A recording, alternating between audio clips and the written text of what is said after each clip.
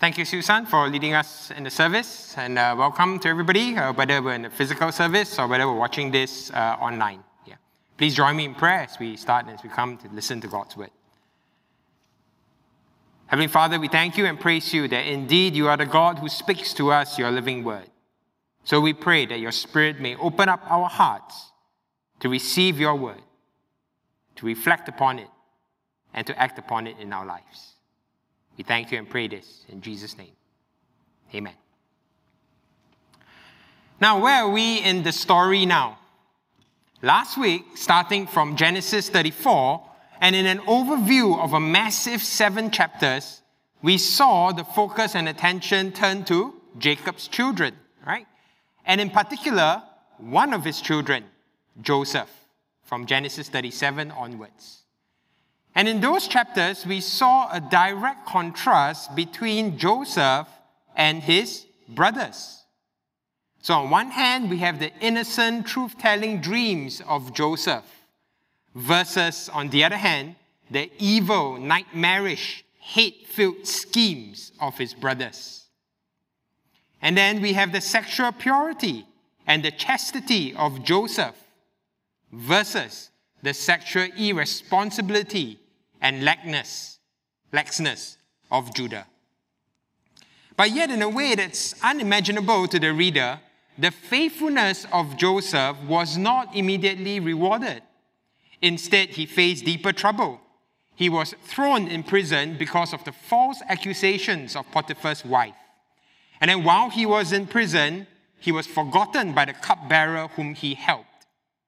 And it was only after a whole 2 years that the cupbearer remembered Joseph and had Joseph interpret a dream for Pharaoh. And it was only then that things changed for Joseph. He was made the second highest ranking and the most powerful man in Egypt, only next to Pharaoh himself.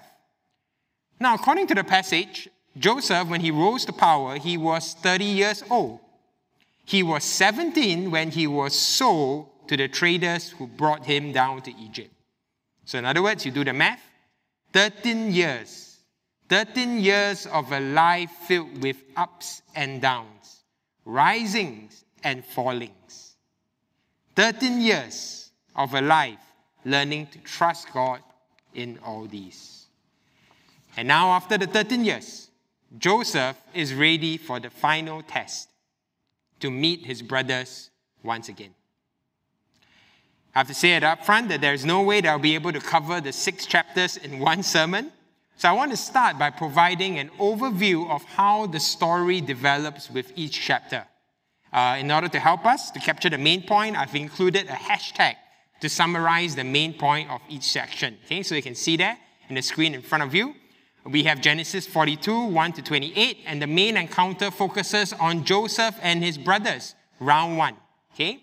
And the hashtag, you could say, is awkward, you are spies. Okay?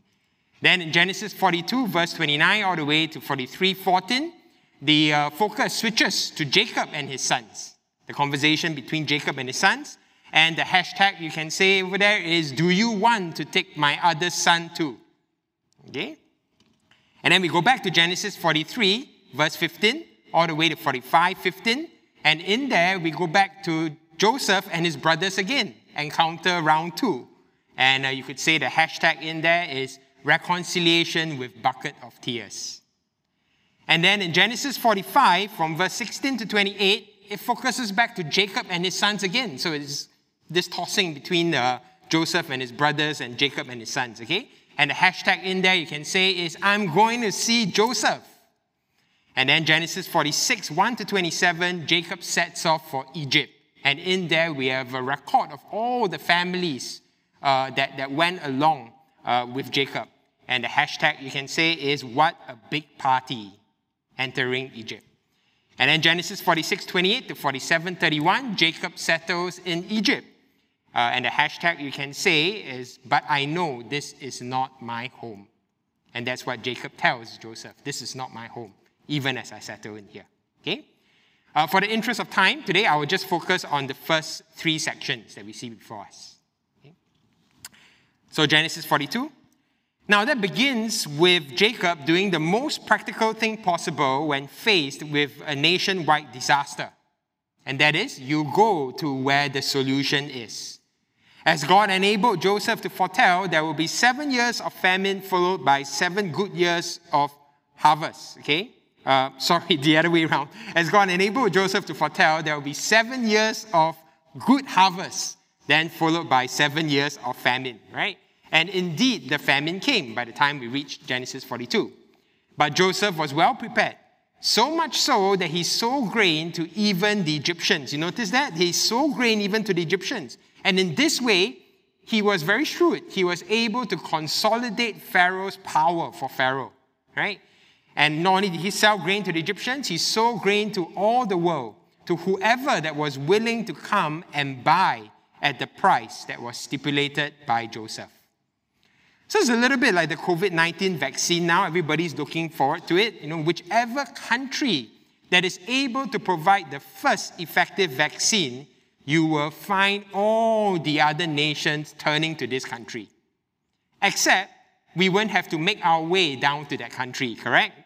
Unlike the olden days where they had no import-export trade yet. So the only thing they could do, the only way that everybody in the world could do was to go down to Egypt. And that's what Jacob did. He sent his sons to Egypt to buy grain. Except that you notice, 42 verse 4, Jacob did not send Benjamin for fear that harm might come to Benjamin. And obviously, the hurt and loss of Joseph still haunted Jacob. Furthermore, if you remember in Genesis 37:12, it was Jacob himself who sent Joseph to go and look for his brothers. And Joseph never made it back from that fateful trip. Perhaps Jacob was still dealing with his guilt and loss. And hence, he did not want to risk his only other son from the same mother, Rachel. Jacob probably also did not trust his other sons. And this mistrust will show up in the conversation that he and his sons have later in the passage. Okay? So the 10 brothers trot along to Egypt, and they find themselves before the presence of Joseph. In fact, they find themselves bowing before Joseph. Joseph recognizes them. He remembers the dream he had of them bowing down to him some 13 years ago. See, I guess some dreams you will never forget. Most of the dreams that we have, we just wake up the next morning and we forget what the dream was, right? But for Joseph, this dream he never forgot. And in a strange move, even as Joseph sees his brothers bowing down to him, he treats the brothers in a very harsh and rough manner. And he accused them of being spies.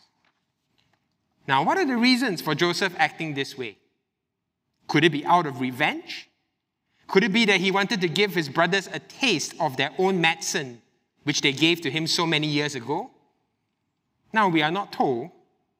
But personally, I don't think that it is out of a revenge motive. I don't think so. The very naming of Joseph's 2 children in Genesis 41, verses 51 to 52, he names his first child Manasseh, meaning God has made me forget all my hardship and all my father's house.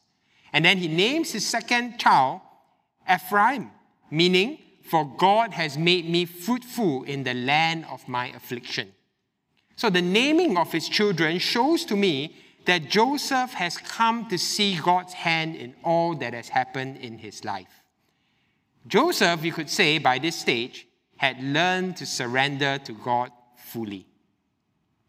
Instead, I suspect that Joseph did what he did, being so harsh to his brothers.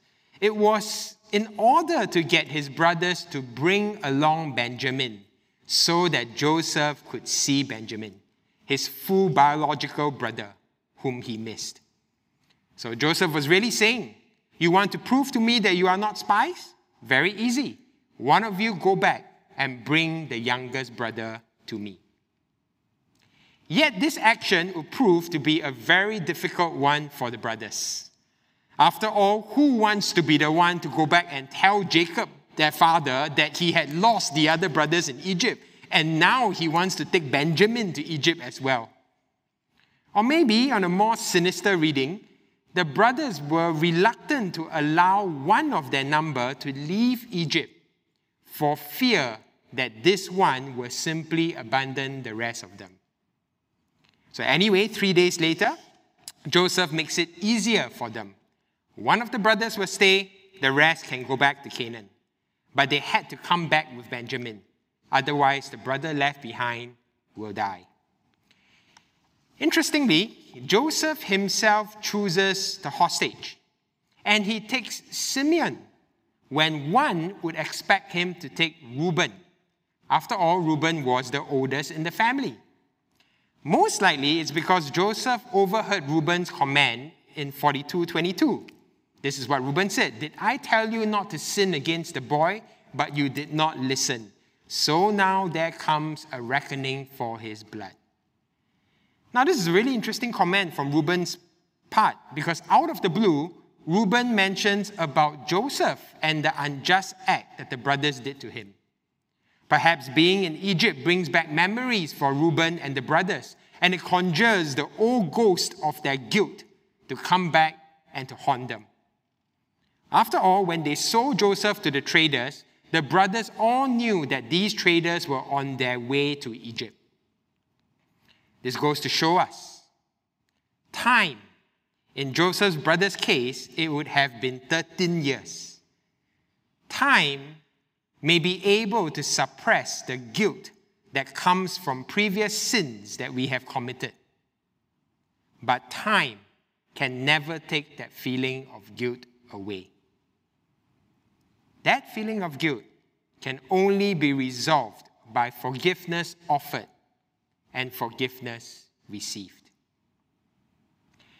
So Joseph, in hearing Reuben's command, decides to keep Simeon as hostage instead, believing that Reuben might just do the right thing after the rest of the brothers leave Egypt. So the brothers set off in verse 26, only to find one surprise along the way back. One of the brothers discovers that the money that he paid to buy the grain had been put back into the sack. And instead of leaping for joy like what we would do, imagine, right? Imagine you buy something from Lazada 11/11 sale, 1/1 sale. And for those of you that miss out on the Lazada 11/11 sale, I'm sorry, too bad. But don't worry, don't despair, because the Lazada 12/12 sale is coming, okay? So, I can't see whether you're laughing beneath the mask or not, but I take it that you are, okay? So imagine you buy something from the Lazada 11/11 sale, and when your item arrives, you happily open the packaging, and then you find that whatever money that you paid for the item is packed along with the item itself. We'll be jumping up for joy at our free purchase, right? Isn't it? Not so for the brothers. Instead, they saw this as an uh-oh moment. Uh-oh. Or like what Pastor Jason, who is, you could say, among the pastoral staff team, he's more linguistically fluent in Hokkien. Okay? He said it was xiao liao for them. Okay? Now, for the non-local, xiao liao in Hokkien really means, uh-oh, I'm in trouble. Game over. Good game. Okay? For the youth, good game. So trembling with fear, they saw this as divine retribution that came from God. And very interestingly, if I'm not wrong, this is the first time that God has been mentioned by the brothers. Prior to this verse, you never hear the brothers mentioning God. This is the first time they mention God, and it is spoken in the context of divine retribution for their evil sins that they had previously committed. So with that, we are taken into the second section of the narrative, from Genesis 42:29 to 43:14, Jacob and his sons. The brothers finally make their way back to Jacob. I can only imagine what a long and pensive journey it must have been, and probably there's a lot of arguing and finger pointing along the way. And they report to their father all that had happened. And then verse 35, as they emptied their sacks, behold, every man's bundle of money was in his sack. And when they and their father saw their bundles of money, they were afraid. Now, this was moment number 2, or xiao liao for the second time. Okay?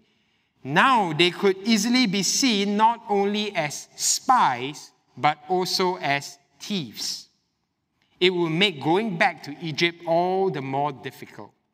And despite Reuben's offer to trade his 2 sons for the 2 sons that Jacob had lost, Jacob does not budge.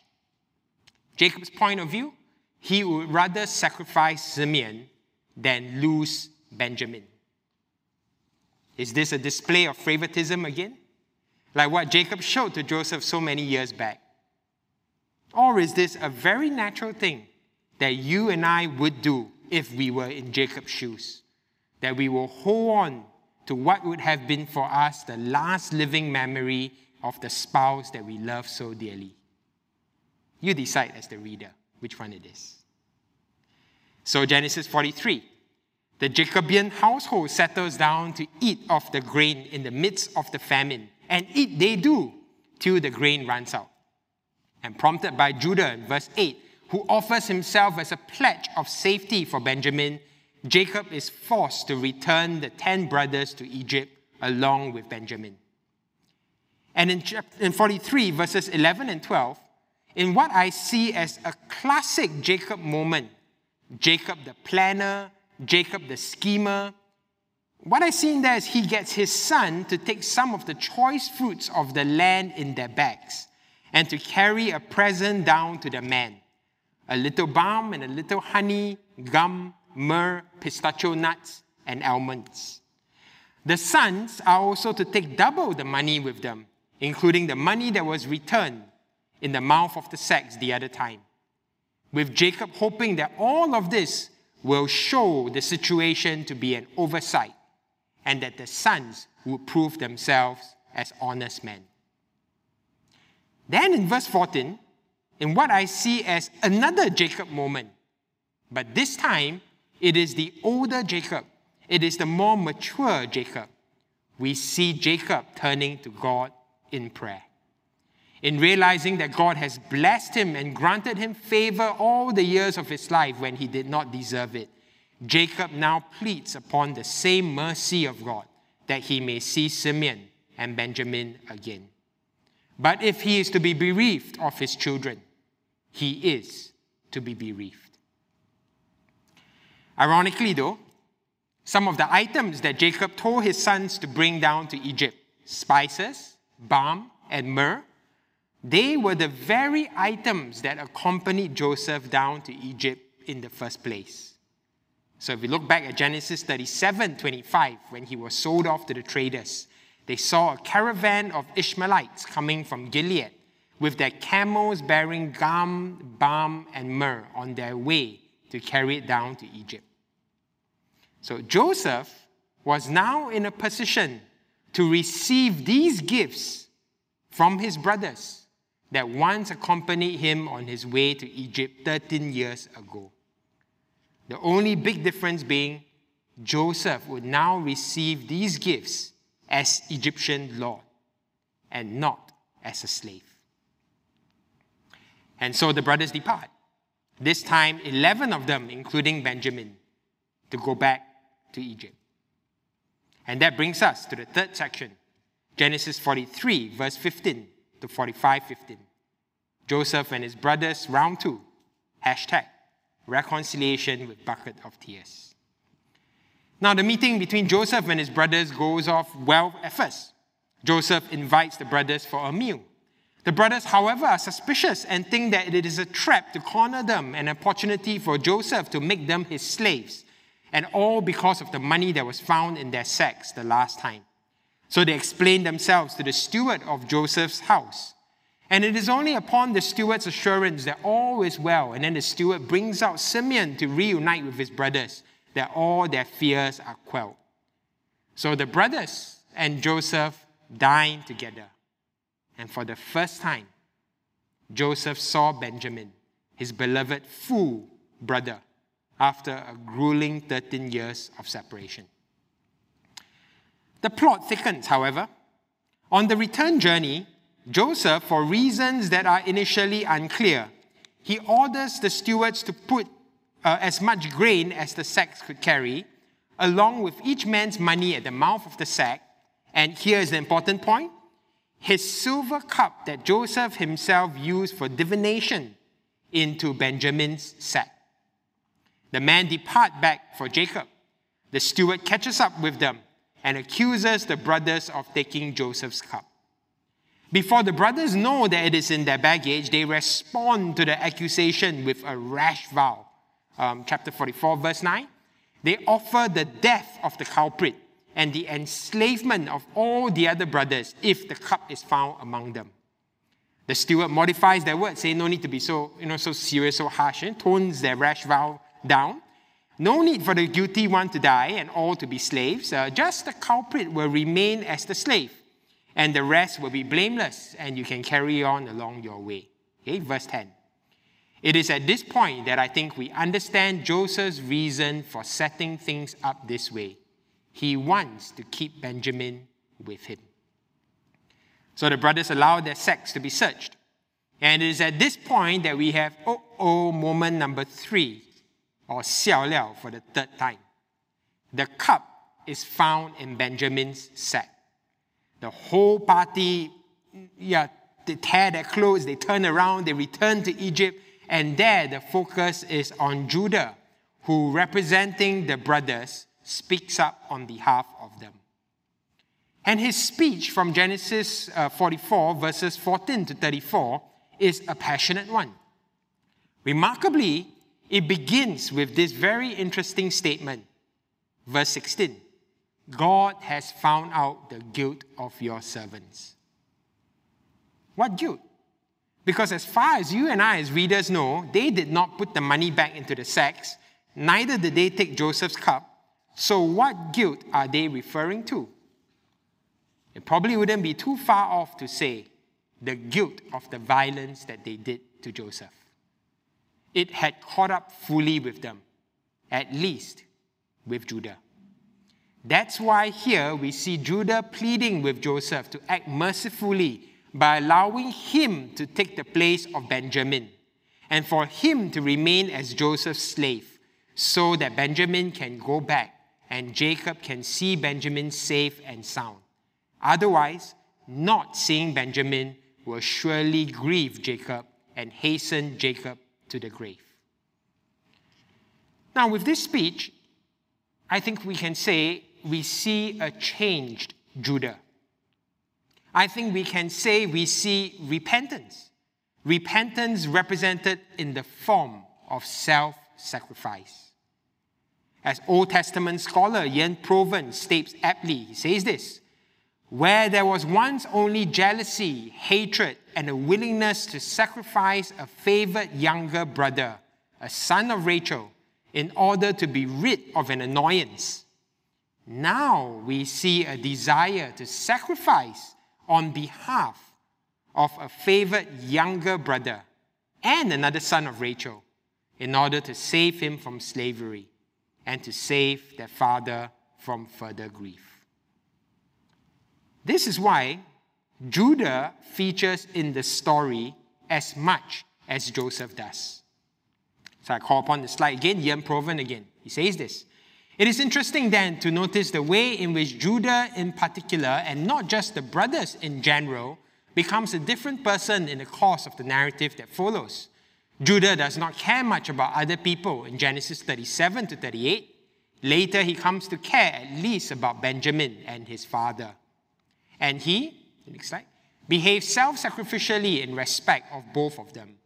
In Genesis 37 to 38, Judah does not yet have any sense of the universe as a moral place where divine providence is working out its ways in pursuit of the good and in judgment of the bad. By the time we reach Genesis 44, Judah is apparently in a very different space. God has uncovered your servant's guilt. 44:16. Like Jacob in his story, Judah is on a journey in Genesis 37 to 50, which turns out to be as much a Judah story as a Joseph story. Thank you. Judah's speech brings Joseph to a point where he cannot control himself any longer. He reveals his identity to his brothers. I am Joseph. Is my father still alive? But his brothers were too shocked to answer. No, in fact, the right word is that they were too dismayed to answer. Verse 3. Here was their last and final moment number 4, or 笑料for the fourth and the final time. They were probably all thinking to themselves that they were surely done for this time. Now that Joseph is still alive, he was surely going to exact revenge upon them. But not so on Joseph's part. And that's why Joseph speaks what I see as the climax of the entire passage that we have before us today. So I call on the slide, the key verse. And now do not be distressed or angry with yourselves because you saw me here. For God sent me before you to preserve life. For the famine has been in the land these 2 years, and there are yet 5 years in which there will be neither plowing nor harvest. And God sent me before you to preserve for you a remnant on earth, and to keep alive for you many survivors. So it was not you who sent me here, but God. These are words which show fully what was hinted in the earlier naming of Joseph's children. Joseph's sweet and complete surrender to God for all that had happened and was happening in his life. It was this complete surrender and trust in God that prevented Joseph from seeing himself as merely a victim of the political and wicked scheming and maneuvering of men. But it was that enabled him to see himself as an instrument used by God to carry out God's purposes. It was this complete surrender and trust in God, knowing that God has his hand in all the moments of his life, that led to Joseph being able to forgive his brothers of the horrendous evil they had done to him, when the brothers found it hard to forgive themselves. Following this proclamation of God's purposes, Joseph asked his brothers to go and fetch Jacob and bring Jacob to where he is. And the scene closes in such a way that it would have outdone any K-drama of our day. Here you have a bunch of grown-up men weeping over each other. But weeping not tears of regret or sorrow, but tears of joy. Joy that comes from the free flowing of forgiveness and reconciliation. The remainder of this chapter, Genesis 45, and all the way to the end of Genesis 47, like what I said earlier, I won't have time to go through in this one sermon. But hopefully I just call on the slide again just to remind us of the broad overview. Okay? Genesis 45, 16 to 28, the sons go back and report to Jacob. And it's a good report. And the hashtag there you could say is, I'm going to see Joseph. Okay, so Jacob is excited. Genesis 46, 1 to 27, Jacob sets off for Egypt. And altogether 70 people went with him down to Egypt. And as we know, the number 70 symbolizes completion, it symbolizes perfection. Okay? And it's a way of saying that God's promises were being enacted out as a full and complete number of Jacob's family goes down to Egypt in order to find deliverance from the famine there. Okay? And then Genesis 46, 28 to 47, 31, Jacob settles in Egypt. And there's an episode where Joseph arranges with Pharaoh where his family can settle in. And the key point, I think, in this passage is the last bit where Jacob actually tells Joseph and says, I'm about to go the way of my ancestors, but this is what I want you to do. I want you to take me out of Egypt when you eventually leave Egypt. Okay? And because Jacob knows, hashtag, that this is not his home. Okay? 3 lessons for us to reflect upon as we draw to a close. First, the strange workings of God in fulfilling his purposes and way of salvation. Now, who would ever have imagined that this was all part of God's plan and purpose in fulfilling his salvation plan? The plan that he promised to Abraham. Who would have imagined that God's fulfillment of the promise he made to Abraham would involve bringing Joseph to Egypt and granting him the interpretation of dreams such that Joseph will rise to power and be that instrument of salvation to Jacob and his family during the time of famine. And here's the crucial point. Who would ever have imagined that Joseph would need to go through so much personal suffering and anguish in order to be shaped by God into that instrument of his? In the same way, who would ever have imagined that God's full and final fulfillment of his salvation plan would involve the suffering and death of his own Son, so that through the Son, the Father might grant salvation to all belonging to Adam's race? Who would have imagined, in the same way, that God would allow 2020 to be such, I know this word has been overused, but forgive me for using it again, to be such an unprecedented year? Who would have imagined? But we need to continue to look to God and realize that indeed sometimes God works in strange ways that you and I cannot understand. The words of Romans 10:33 ring true. Oh, the depth of the riches and wisdom and knowledge of God. How unsearchable are his judgments, and how inscrutable his ways. Second, like Joseph had to learn, we need to trust in the strange workings of God.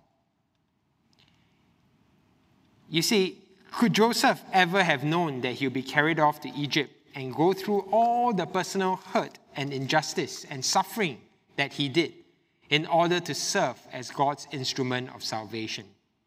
Do you think he could ever have known that? On hindsight, he was able to say what he said when he revealed his identity to his brothers in that crucial passage in Genesis 45, verse 5 to 8. God sent me before you to preserve life. He was able to say that on hindsight.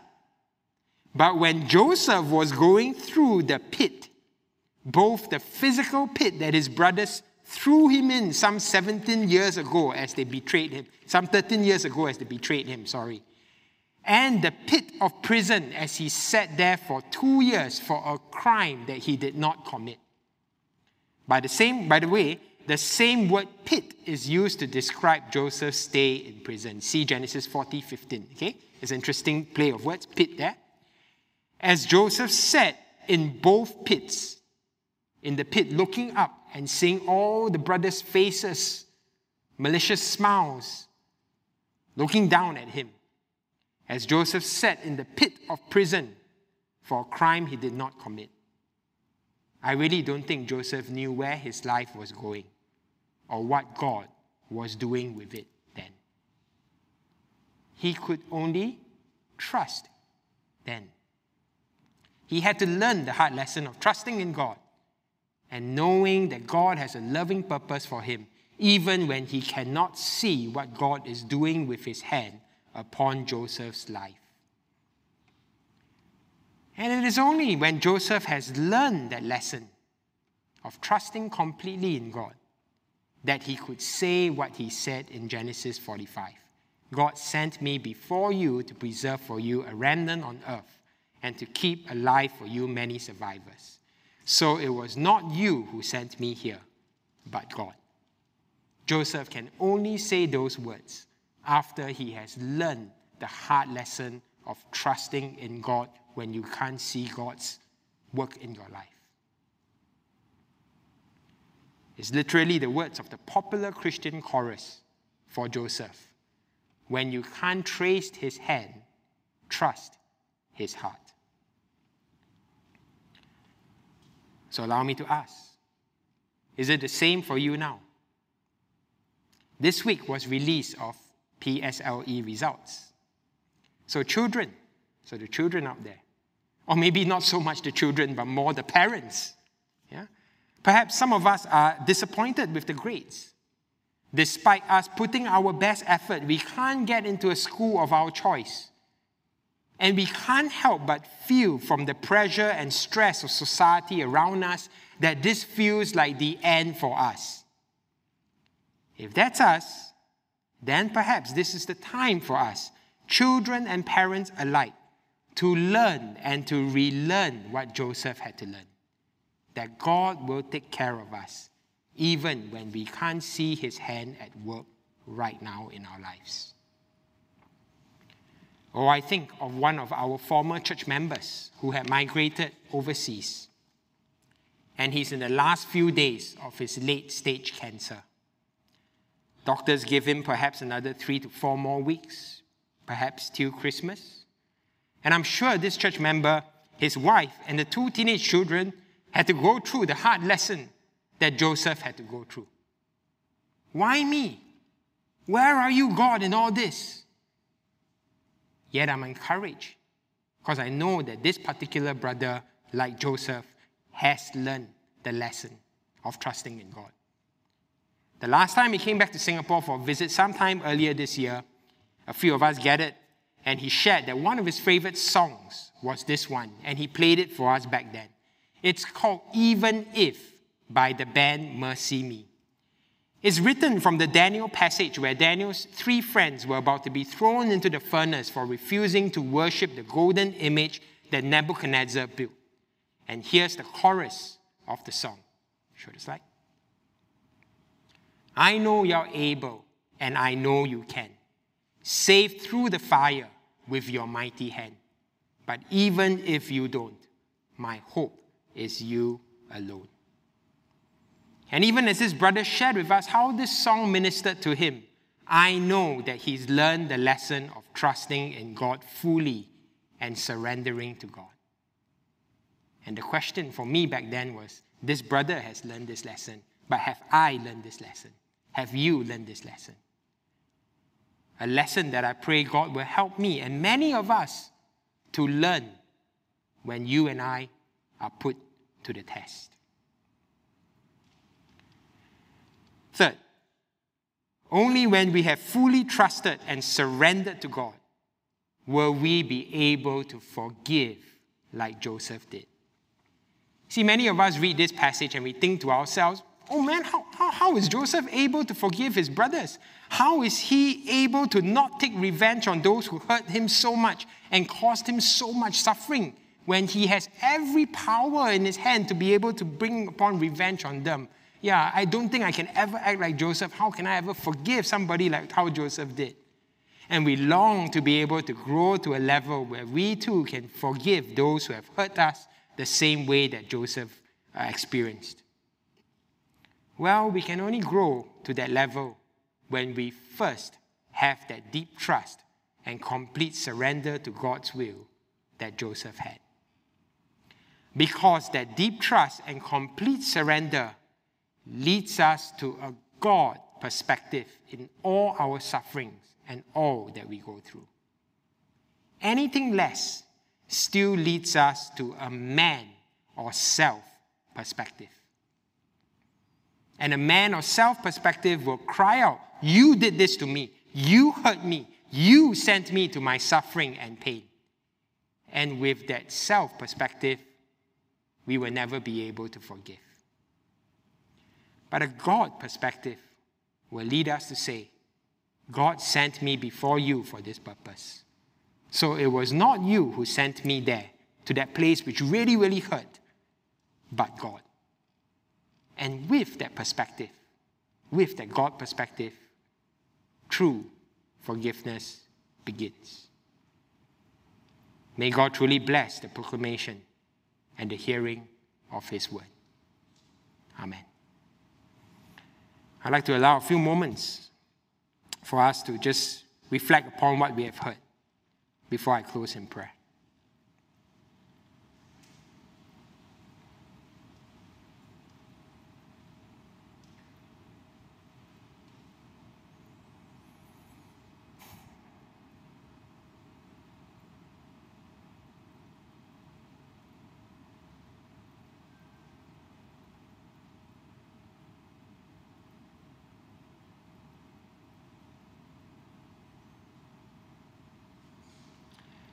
God sent me before you to preserve for you a remnant on earth and to keep alive for you many survivors. So it was not you who sent me here, but God.